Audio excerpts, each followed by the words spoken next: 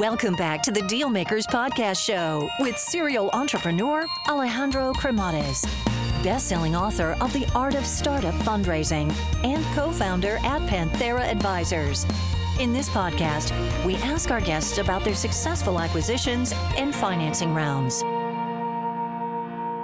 Hey guys, so just a quick overview here on Panthera Advisors, as I think it might be of value to you. So Panthera Advisors exists in order to help founders that are in the process of raising capital or get their company acquired.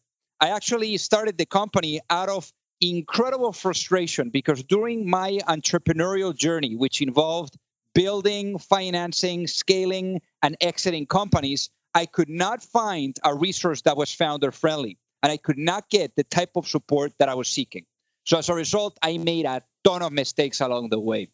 So if you're looking to raise capital, or you are looking to get your company acquired, or just need some sound financial planning, and you're looking to get the best possible outcome in the shortest period of time, feel free to learn more by visiting us at pantheraadvisors.com, or just reach out directly and shoot me a note at alejandro@pantheraadvisors.com.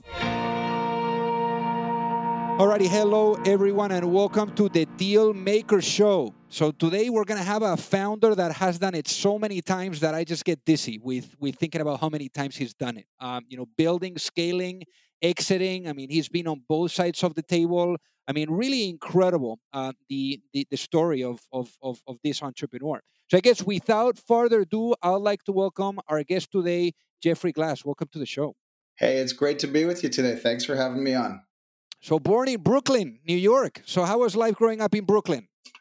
You know, it was quite interesting. I grew up in Brooklyn and had a pretty good childhood.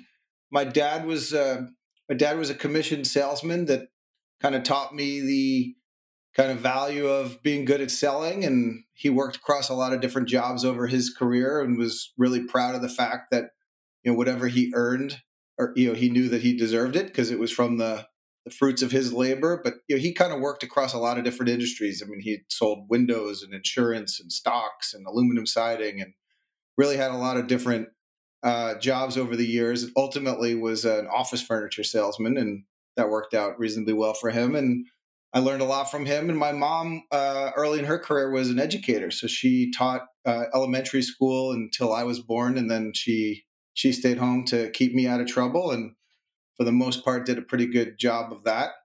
And life was pretty good. Other than I shared a bedroom with my little sister Randy, and that was kind of annoying.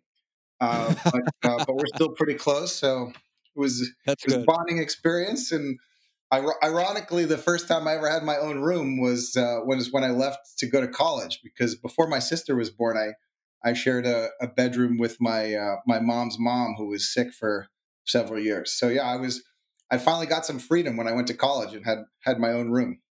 And obviously, even at senior high school, I mean, that's really the time where you got the taste of entrepreneurship, the taste of getting out there and being in action. And perhaps, you got, some of this from your father, no? Because he also, he seems like he was a dropout and, like a go-getter too. So here you were literally selling office furniture door to door. So I guess, what did that teach you about, getting out there and selling?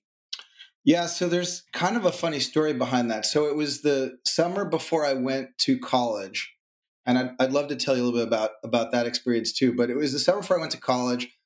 I was, I was a financial aid kid. We didn't have a lot of money, and I really wanted to make some money to put some dollars away for college and have a little bit for spending money.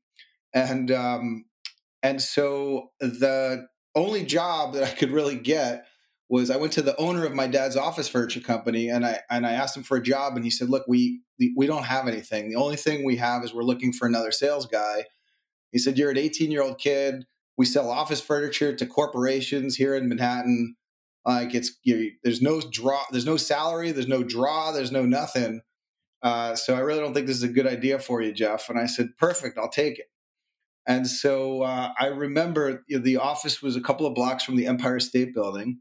And I spent the first couple of weeks kind of learning office furniture. My dad taught me some stuff, and the other guys in the office taught me some stuff. Took some brochures, and you could do this back then. I literally walked over to the Empire State Building and spent the next, whatever it was, week and a half or so, knocking on every single door from top to bottom in the Empire State Building, trying to sell file cabinets and credenzas and whatever else I could figure out that people needed. So I learned a lot there. I mean, I learned how to take rejection. I definitely learned how you got to keep taking swings at the bat if you want to be able to get a hit. I learned a lot about making sure you were being courteous to everyone inside a company, particularly those who were greeting you at the door. It was a really fantastic experience for me. I wound up doing it that summer. I made a few bucks that summer, sold a couple of file cabinets, made a little bit of commission, and then I wound up doing it the following summer and wound up actually having a couple of big accounts. And I accidentally ran into this Japanese investment bank that was furnishing a few floors in an office tower. And so I wound up getting that deal. And it was, I learned how to negotiate and manage clients and delivery and account management. It was very, very formative experience for me at a young age. It sounds productive for sure. And then you go to Amherst College, and they're obviously economics and politics. I mean, obviously you had to do something around numbers, after the experience, doing the door-to-door selling. So how was this for you? How was going to Amherst and doing this? Amherst was amazing. So as I said, I grew up in Brooklyn. I went to this elementary school, and all of my schools were really incredibly diverse. In fact, my elementary school, I remember reading about, was then and still is considered to be one of the most ethnically diverse elementary schools in the country. So it was this really great, multicultural, enriched, but very urban experience. And so then I went to Amherst, which also had a nice amount of diversity. It wasn't quite as diverse as Brooklyn was back then. But nonetheless, it was out in the country. It was in Western Mass, Pioneer Valley, beautiful settings. People didn't lock their doors. I mean, I remember when I went to visit for visiting day, when you were an admitted student to kind of check out the college, and the student who was letting me stay with him, he left me a little note and said, you just come into my room, the door's open. And I was like, the door's open? Like, who? So it was life-changing for me. It was the fresh air and the mountains, and people were, people were very inviting, and it was really quite different from New York City living. And intellectually it was very stimulating. So it just opened my eyes to a lot of different intellectual ideas and people from all around the world and around the country from different backgrounds. So life-changing. I lost my Brooklyn accent, as you can probably hear here.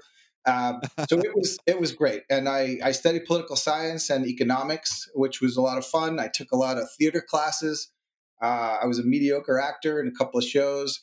But that was the thing about small colleges. You could just right. You didn't have to be that great to participate. I had a radio show. I participated in student government.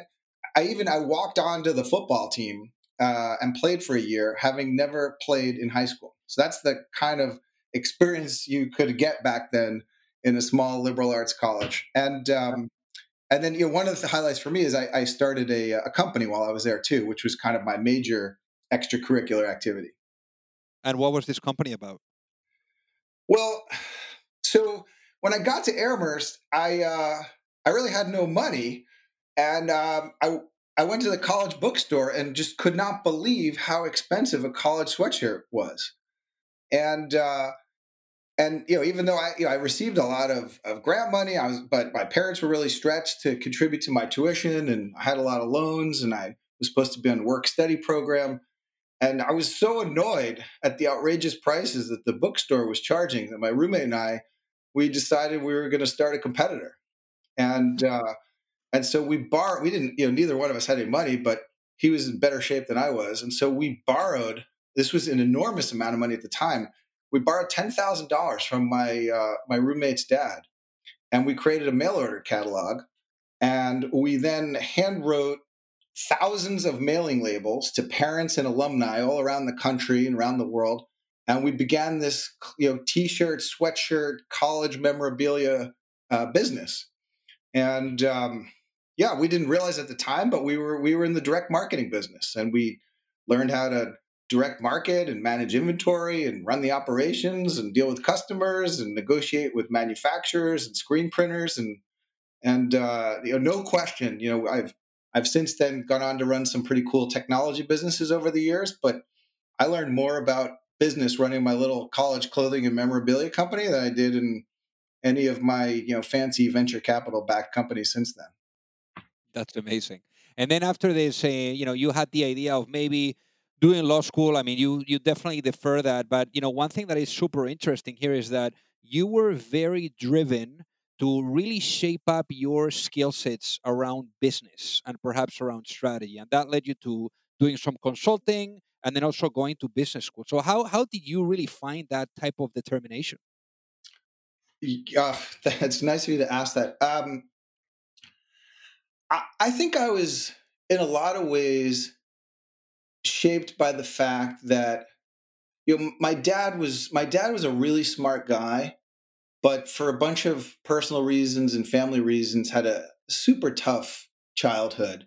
And as a result, he had dropped out of high school in 10th grade, and I got to see the struggles that he had in his life and and how hard everything was for him. And I think that was a motivating factor for me, which was just that I needed to make sure I put myself and my family and to be able to help my parents just to be in a better place. So I was always very driven by that.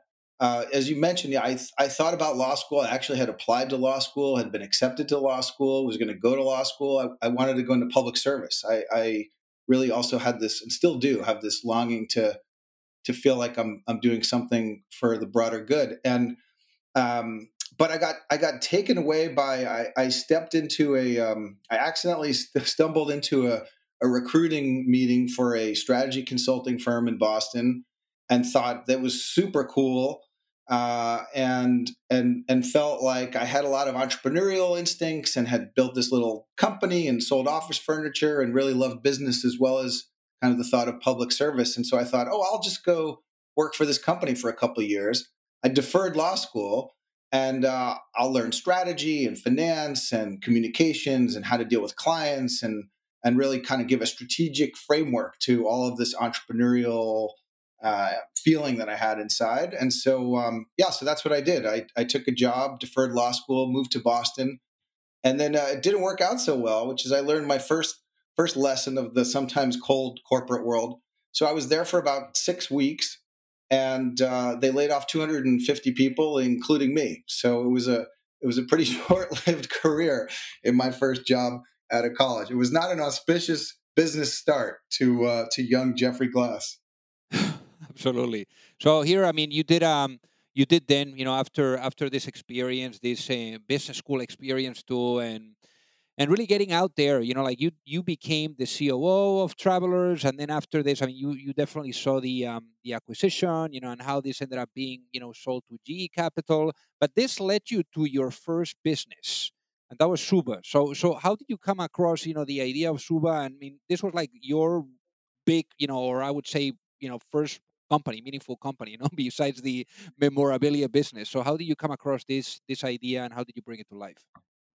So just to be clear, Alejandro, I was not the COO of Travelers. I was the COO of a small company that Travelers had acquired. Got it. But very entrepreneurial, fast growing, and it was a sales and marketing organization. I worked for this woman who was amazingly talented and learned a ton there that definitely set me up further for for an entrepreneurial career. Sometimes the best things that happen to you are just accidental. I was with a friend from business school. In between Amherst and where we are here in the story, I spent a few years in strategy consulting at a different firm, one that did not lay me off, as well as going to business school. And I was with a friend, and I was talking about all of the learnings and things that we were doing from a direct marketing standpoint, things we were doing with data. And my friend, who was a business school classmate, he was a publisher, a content publisher, and had worked in France for IDG in their publishing business. And we started brainstorming on the opportunity to really use content as a way of learning more about the interests and behavior of individuals, and then being able to apply a data and analytical approach like we do in direct marketing to create an internet business that would enable us to provide content of relevance to consumers.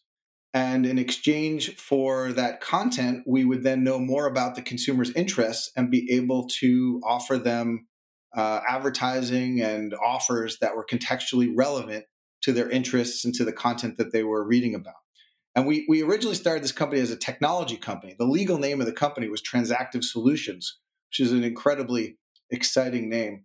And the first customer, if you will, of Transactive Solutions, which was this direct marketing engine and this distributed content management platform and this email personalization capability, all back this is kind of in the .com era. This was all cutting edge, cool technology back then. The first customer was Zuba.com of Transactive Solutions. We were both. And we were using it to showcase how good the technology could be. And what happened was that within 6 months of launching Zuba, which was this content platform, we grew from nothing to over 6 million subscriptions.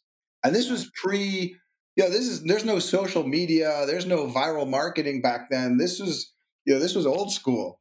And so we instantly we just hit this incredible chord of consumer interest and ramped up really quickly and wound up getting acquired by Bertelsmann. A crazy time. This is 1999, 2000. The internet is booming, and then the internet in March of 2000 went bust, and we were there to see all of the chaos around that. For sure. And in almost no time. It was less than 3 years. Here the beauty is that you were able to see the full cycle. So what would you say that really seeing that full cycle for the first time really taught you? A few things.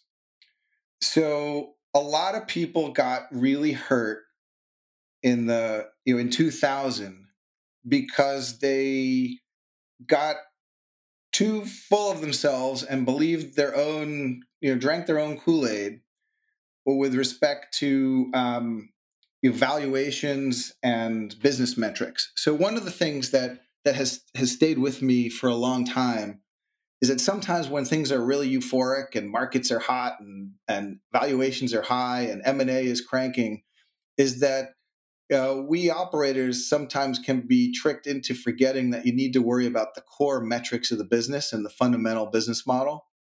And so, unfortunately, there were lots of examples of companies that spent too much money, really didn't focus on, like in our business, we focused a tremendous amount on customer acquisition costs and the lifetime value of those customers.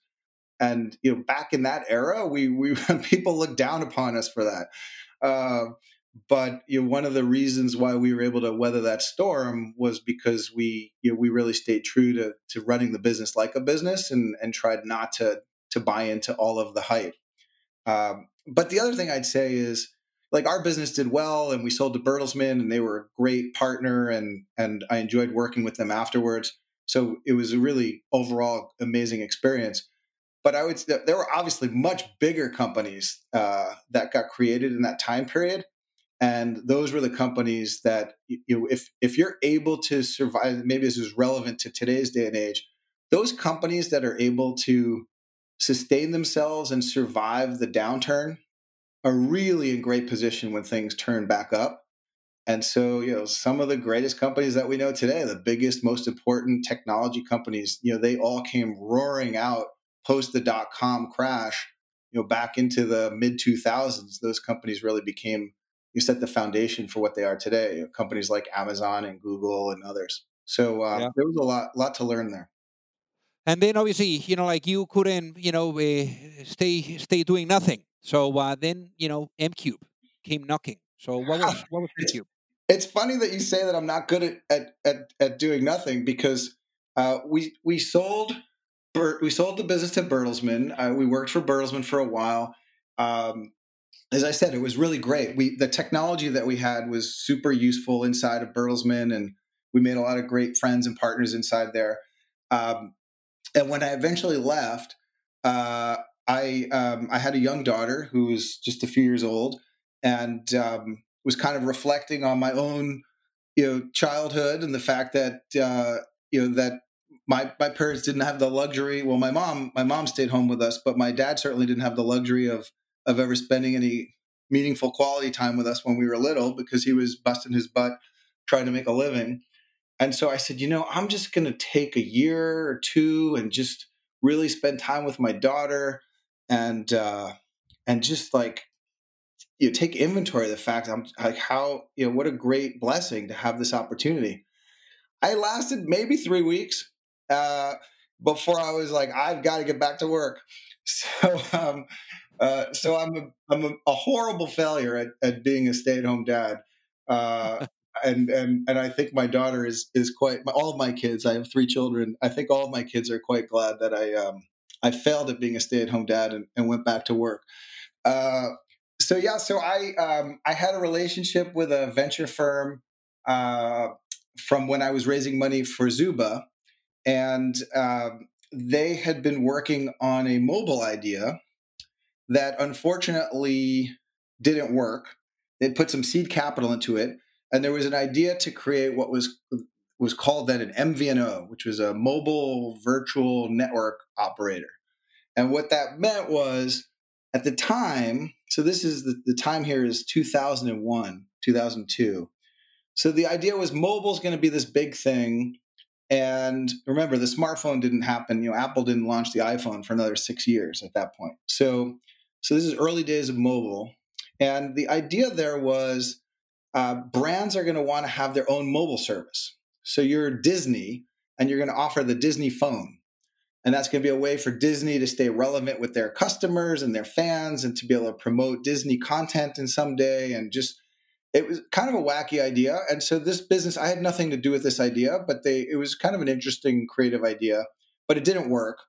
And so I kind of showed up on the scene, and there were a handful of engineers who were working on that. And there was a little bit of seed money left from that idea.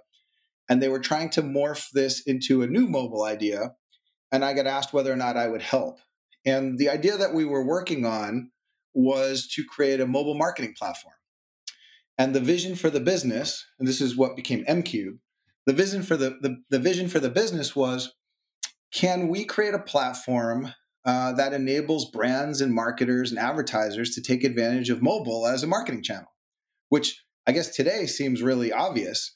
But in 2002, this was a time when there were people were on feature phones where you had to triple tap on your phone in order to send a text message. You couldn't send a text message from some carriers to another carrier. So if you were on AT&T and I was on Verizon, we couldn't text each other because there was no interoperability. So these were the really early days of mobile. And so, we started working on building what we were hoping to be is kind of the mobile marketing platform. And then what happened here? Because I know that as an entrepreneur, this for you was quite a challenging time at the beginning. I mean, we are talking about like really dark times and desperate times where you didn't know, where was the cheese at the end of the tunnel? No, so I guess during those times where you're really on the other side of the mountain, like how did you guys keep yourself together to keep pushing? Alejandro, it's such a great question because the first several years of this business were really quite miserable. The first year wasn't miserable because the first year we had the naive excitement about how we were going to build this mobile marketing platform. And to give you the first 3 years of this business, we did no revenue. And we had raised a whole bunch of venture capital money. We had a small team, and everything we did, we could not get anything going. It was just too early in mobile. Customers weren't willing to pay. The technology was not there. And, one of the things that I think a lot about as an entrepreneur and having spent some time, as a venture capitalist, is just how do you think about whether or not somebody is, early or too early? And because the problem with being an entrepreneur is if you have a good idea, Well, I guess if you have an idea, you're going to fall into one of two buckets almost definitionally, which is you're either going to be really early or you're going to be late. And if you're late, you missed it. If you're late with an idea, there's 7 other companies that have raised venture capital money and have built out their technology and have customers and are creating defensibility. And so there's no opportunity anymore. But if you're early and you're too early, you bleed to death and you run out of money before there's ever an opportunity to create the market that you're trying to create. So much of being successful in this world of VC-backed technology companies is the luck of timing. I mean, yeah, on the margin, you could be smart about how you manage your cash and how you make your investments and how you think about where to deploy. But it's so much of it is the serendipity of, did you get there early but not too early? And for the first several years of this business, I was quite convinced we had gotten there too early. And almost anybody who had started a mobile anything in the years before us went out of business. Like we made this through, I don't know, but if the window that we made this through was 6 months, I might be exaggerating. It was really tight, and so very hard. You know, I can remember I had a board member who, like every board meeting, you know, we'd go through the board stuff, we'd talk about the pipeline, and we'd have no sales, and I felt horrible. I felt like I was letting down my investors. I had employees. We didn't have a huge team, but we had, I don't know, 10 or 12 people, and I felt a huge responsibility to try to keep things going for them and you know, my own family and like my own personal kind of self-confidence. It was really tough. And So what was the turning point there, Jeff? So, well, before I tell you the telling point, I'll just to give you a sense of how bad this was and also how good it turned out to be. I'll give a little spoiler alert. So a few years into this, we've got no revenue. We've burned through, I don't know, a bunch of millions of dollars of venture capital money. We've got nothing to show for ourselves. And we literally tried to give away the company. Like we had a competitor who was doing a little bit better than us, but not great. And we said, well, why don't we merge the companies? You guys can have the company. You can be the CEO. You can call the company your company's name. You know, I'll work for you if you want me to. If you don't, I'll leave.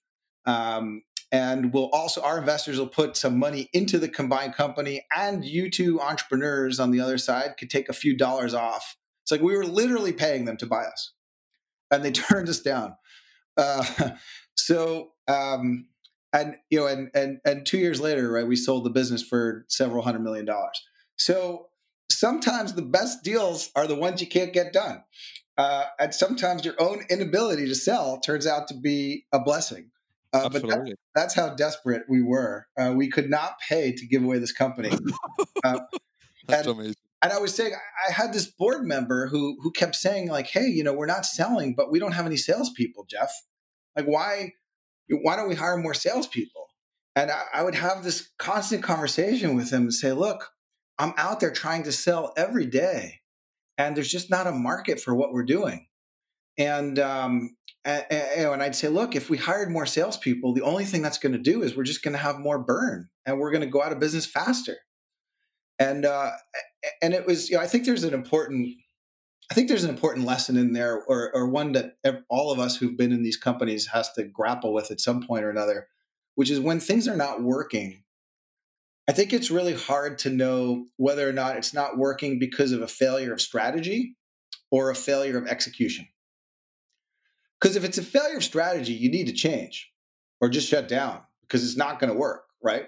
If it's a failure of execution, and I used to ask myself this question all the time, which is like, is this a good idea, but I'm just bad at running it, that I'm just not a good leader for this business? I don't know how to get it done.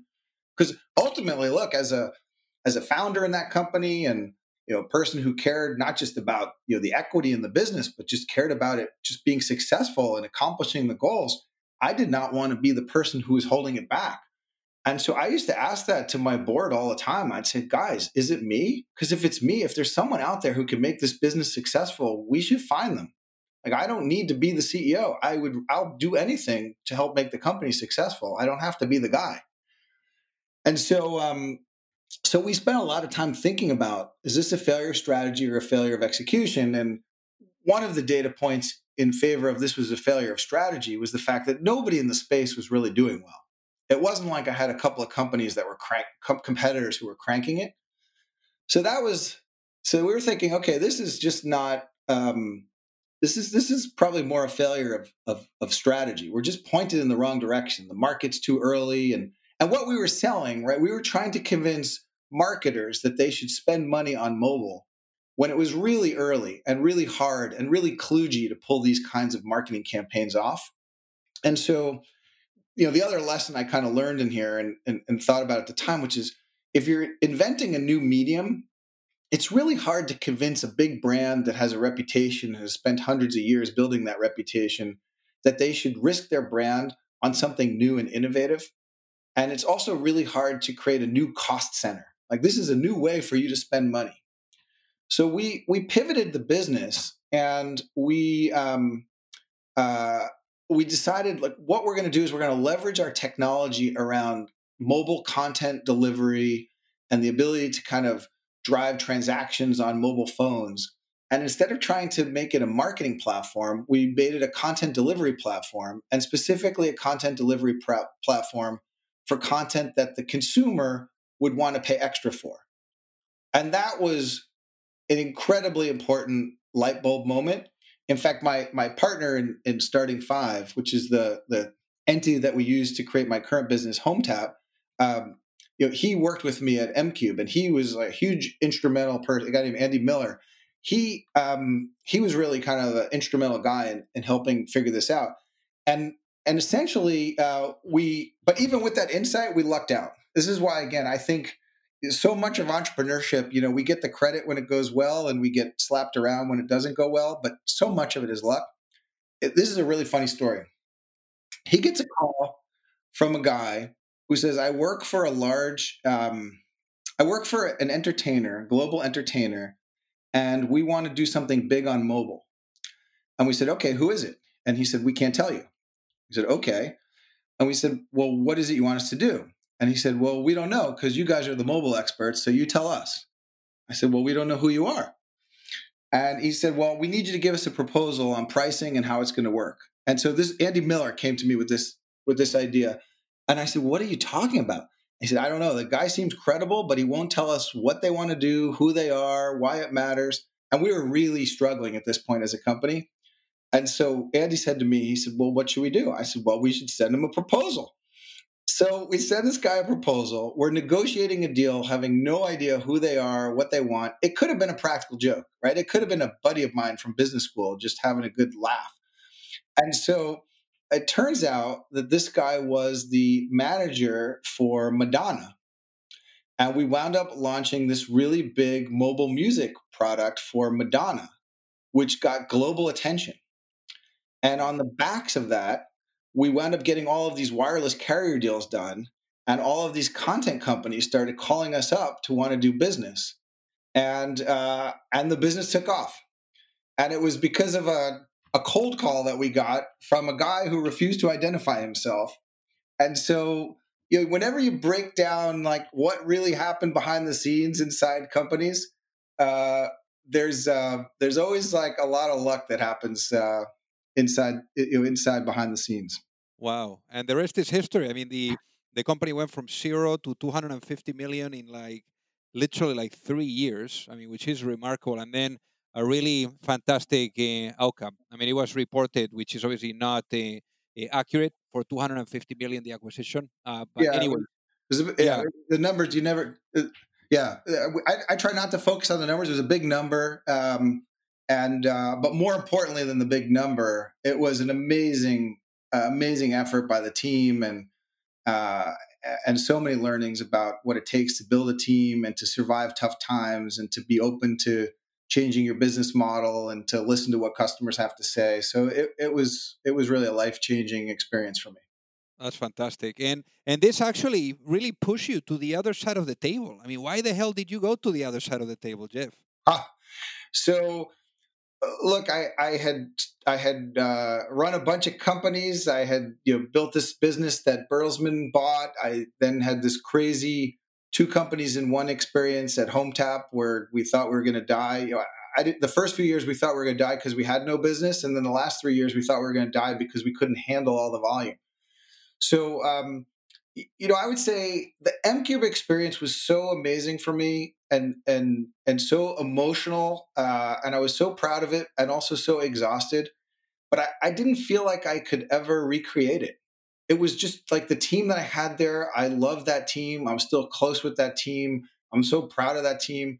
It's something, this is an amazing stat. Something like over 10% of our couple hundred employees within 5 or 6 years after MCube went on to be CEOs of their own. Like it was a perfect moment in time where everything just was magical those last few years, albeit we were drowning from all the volume. And so I felt like I wasn't going to be able to recreate that. And I thought, I'm only qualified to do two jobs, which was to either be an entrepreneur or to try to help entrepreneurs.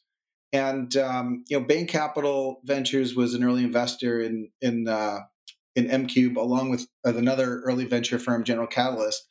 And Bain offered me a role in their partnership, and it was just too good to pass up. So then I spent the next, whatever it was, 7+ years, 8 years on the other side of the table, really investing with entrepreneurs and seeing it from that side.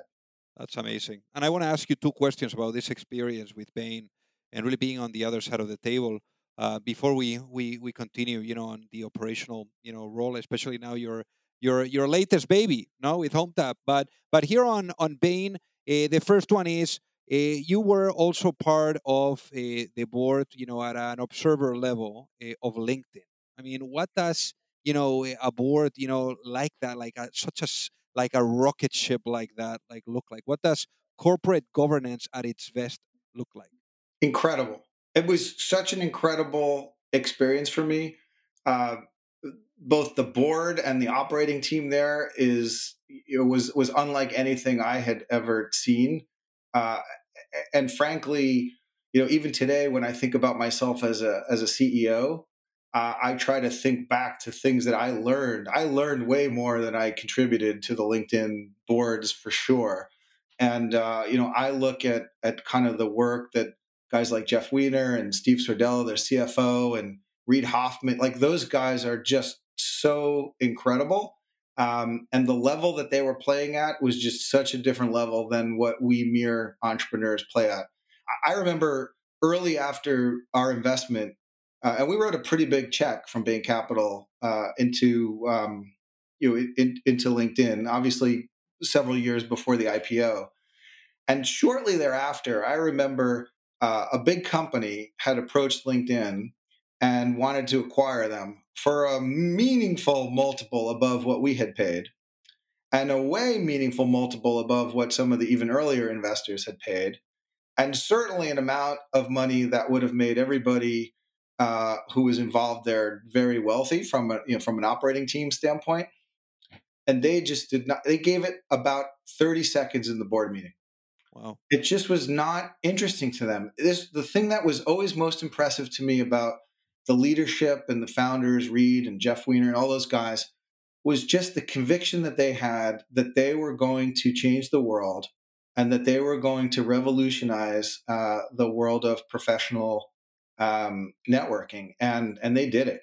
And definitely, I mean, I'm so lucky. I didn't spend that much time in my career as a venture capitalist, and to have had the opportunity to be on that board was just an incredible highlight of my career there. Absolutely. I mean, you were here in Bain for about close to 7 years, and I'm sure that you invested. I mean, you saw a lot of companies, a lot of entrepreneurs. So, in terms of pattern recognition, I mean, especially now, I mean, you've gone now and started, now HomeTap, which is, you guys are really killing it. But I guess now, like, how do you see pattern recognition, like things that may have legs or not have legs, and then also founders that may have what it takes? Can you talk to us a little bit about that? Yeah. So when we started HomeTap, there were four of us who started HomeTap back working on it at the end of 2016, and frankly, what appealed most to me was not first and foremost that it could be a great business. it can and will be a great, important, durable business.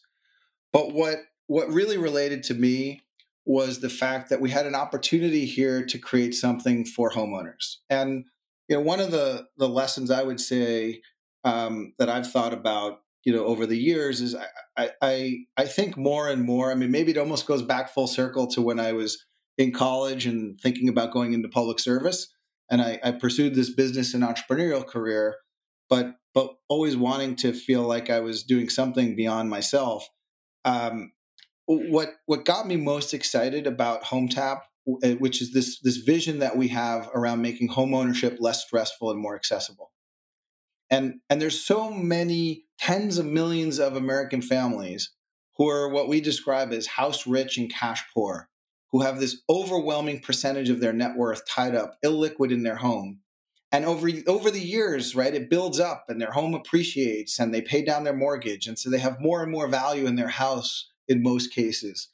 And yet the only way they can access that capital is by either selling their home, which leaves them without a home, or by further borrowing against it.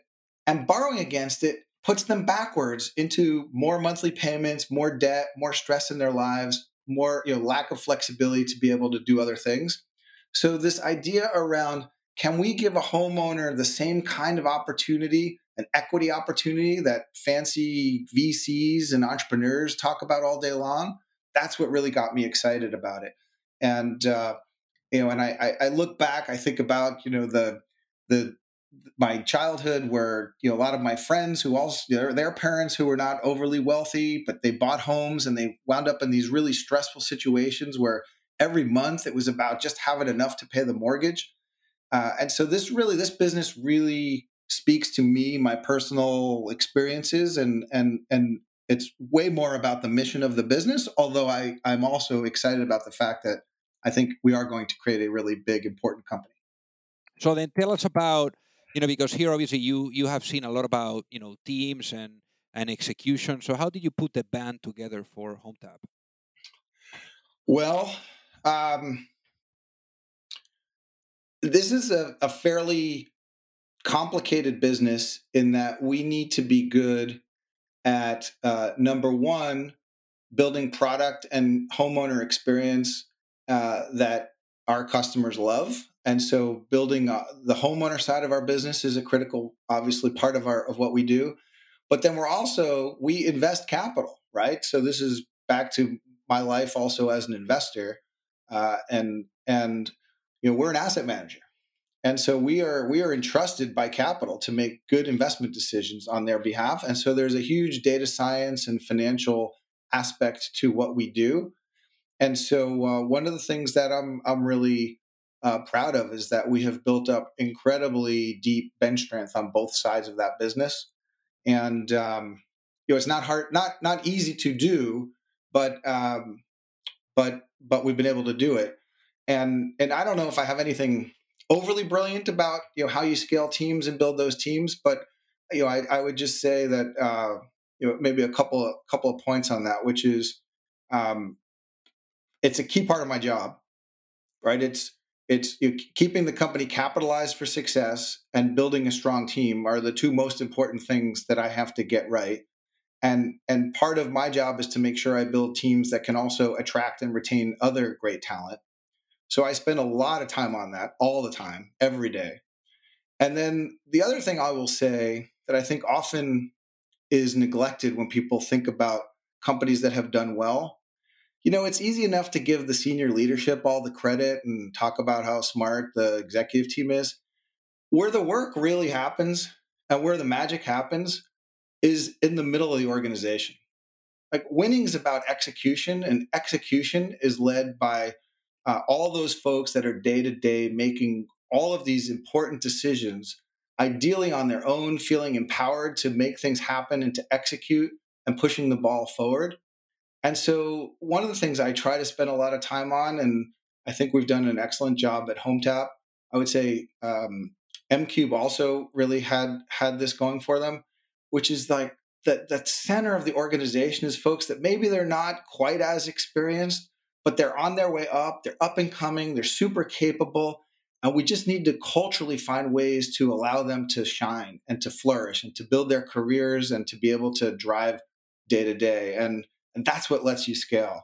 And I think, unless you're Steve Jobs, which I am definitely not, a once in a lifetime kind of entrepreneur, like unless you're Steve Jobs, your business can't scale without that. And so I spend a lot of time thinking about how we do that, and a lot of time thinking about how do we build a culture that perpetuates that. Got it. And for the people that are listening to really understand the business model of HomeTap, I mean, how do you guys make money? Simple business model. We make a little bit of money off of a one-time fee that the homeowner pays when we execute the investment with them, that they don't come out of pocket for. We just deduct that from the capital that we're deploying to them. And then the majority of our income comes from the fees that we charge from the capital partners who pay us to put their capital to work and allow us to have the capital to give to homeowners to improve their lives. Got it. And I know that for this, you guys have raised quite a bit. I mean, you guys have raised about 130 million. And I'm wondering here because, you've here had the opportunity of being on both sides of the table. Obviously, you've seen as an investor, the good, the bad, and the ugly, as well with other investors' behavior and stuff like that at the table and at a board level. So I'm wondering, why did you choose the investors that you ended up choosing for HomeTap? Oh, that is such a great question, because I do think that entrepreneurs often don't give enough thoughtfulness to who they take on.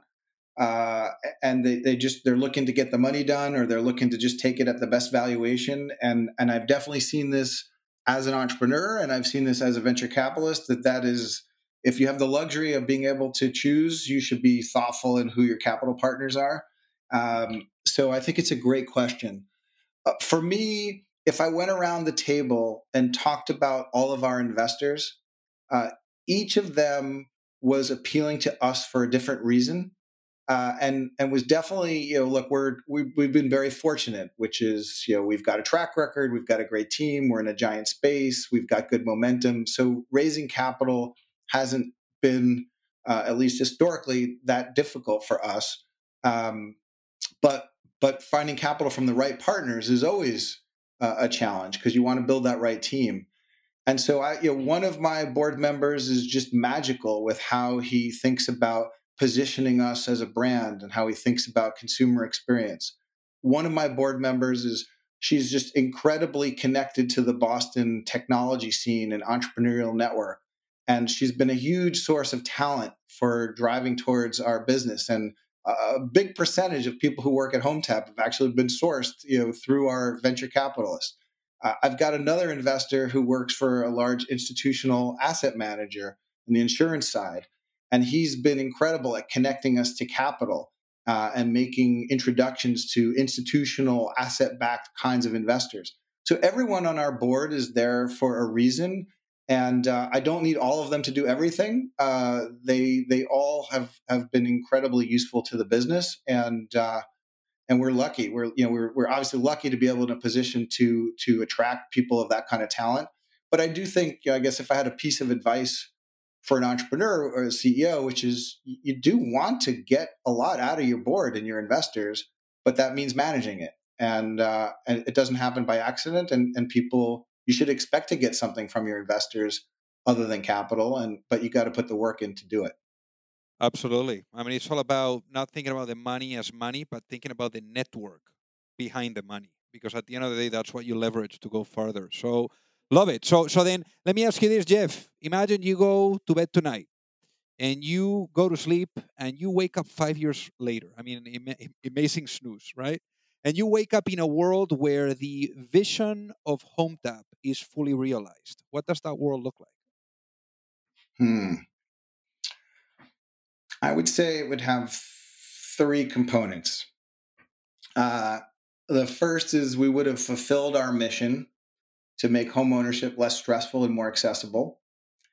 So I hope that someday there's tens of thousands or maybe hundreds of thousands of lives are made better by having this ability to have financial options similar to what business folks have in the corporate world. And they use that capital to pay off debt or to pay for college or to fund renovations for their home or launch new businesses or care for loved ones. mean, that is the most gratifying part of what we do at HomeTap. I would say that the second thing is that we have an opportunity to create a lasting business where we become a true next generation financial services company that stands for the homeowner and stands for innovation and for being a wonderful place to work. And we focus on our culture every day. And while we, of course, will never be perfect, we aspire towards being a place where the best talent seeks to build their careers and participate in our mission. And I think that's really the key to being a long-term, durable, and admired company. And then, I suppose the last part, which is that if the first two went the right way, we by default would create a new asset class for investors. And at the end of the day, give institutional capital and other investors the ability to participate in this equity side of residential real estate, which is something that you can't really do today other than in one single house, your own house. And so, so I'm proud of what we're doing there too. And look, at the end of the day, those returns for investors, that money is often used it's in people's 401ks and their retirement accounts and pension funds and school endowments and funds philanthropy. And so our ability to deliver good risk-adjusted returns and non-correlated assets for those investors is a really important thing for us too. And I'll be really proud to deliver for them as long as we're also delivering for our homeowners. So I'd say those three things. 5 years from now, maybe we'll be interviewing again, and hopefully all three of those things will be true. That's amazing. That's amazing, Jeff. So one of the questions that I always ask the guests that come on the show is, I mean, it's remarkable, the experience, and incredible the journey that you've had. If you had the chance now to go back in time, Jeff, and have a chat with your younger self, even though that younger self sometimes, didn't want to even listen, right? But let's say, like that younger Jeff, that was coming out of Amherst and was thinking about a world where maybe he could create the future, he could create a business. If you could go back in time and give that younger Jeff a piece of advice before launching a business, what would that be and why, knowing what you know now? I'm glad we started at Amherst, because if we went back to elementary school, that younger Jeff was really quite awkward and hard to deal with. Right. I guess I would tell younger Jeff that I'd say, look, if you're going to pursue a business career, your likelihood of being successful is certainly increased by trying to be smart and hardworking, but try to stay even keeled. Don't get too emotional about the wins or the losses, because a great deal of these things that happen to you every day, ups and downs, these outcomes, they swing on getting or not getting a lucky break. And so I've been lucky. I've gotten a few of these breaks, and I'm grateful for them. But I also know that there's a lot of other folks, kids I grew up with, who were just as smart or smarter and and hardworking, and they haven't gotten those lucky breaks. And so I'd say, look, when you're an entrepreneur, that the difference between success and failure, it can be so razor thin. Every one of my businesses that I've been a part of, there was a moment in time where if the wind blew a different direction, we would have been out of business. But it blew the right direction, and instead we grew, and then we had all these good fancy exits. And so you just can't get too high on yourself when it works, and you can't beat yourself up too badly if something isn't yet cranking. So that's what I'd tell them. Having said that, I do tend to beat myself up pretty badly when things aren't working right. So I'm not sure I even listened to my own advice today. I mean, definitely very, very profound, Jeff. So for the folks that are listening, what is the best way for them to reach out and say hi? Well, I'd love to hear from them. They can shoot me a note on LinkedIn if they like. So I'm easy to find there, and they can just find me at HomeTap. Amazing. Well, Jeff, thank you so much for being on the Deal Maker Show today. It's been my pleasure, Alejandro. Thanks so much. This was a lot of fun, sort of going down memory lane here a bit, and thanks for giving me that opportunity. If you like the show, make sure that you hit that subscribe button. If you could leave a review as well, that would be fantastic. And if you got any value, either from this episode or from the show itself, share it with a friend. Perhaps they also appreciate it. So also remember that if you need any help whether it is with your fundraising efforts or with selling your business, you can reach me at alejandro@pantheraadvisors.com. You've reached the end of another episode of the Dealmakers Podcast. For free resources and materials, head over to alejandrocremades.com. Thank you for listening, and see you at the next episode.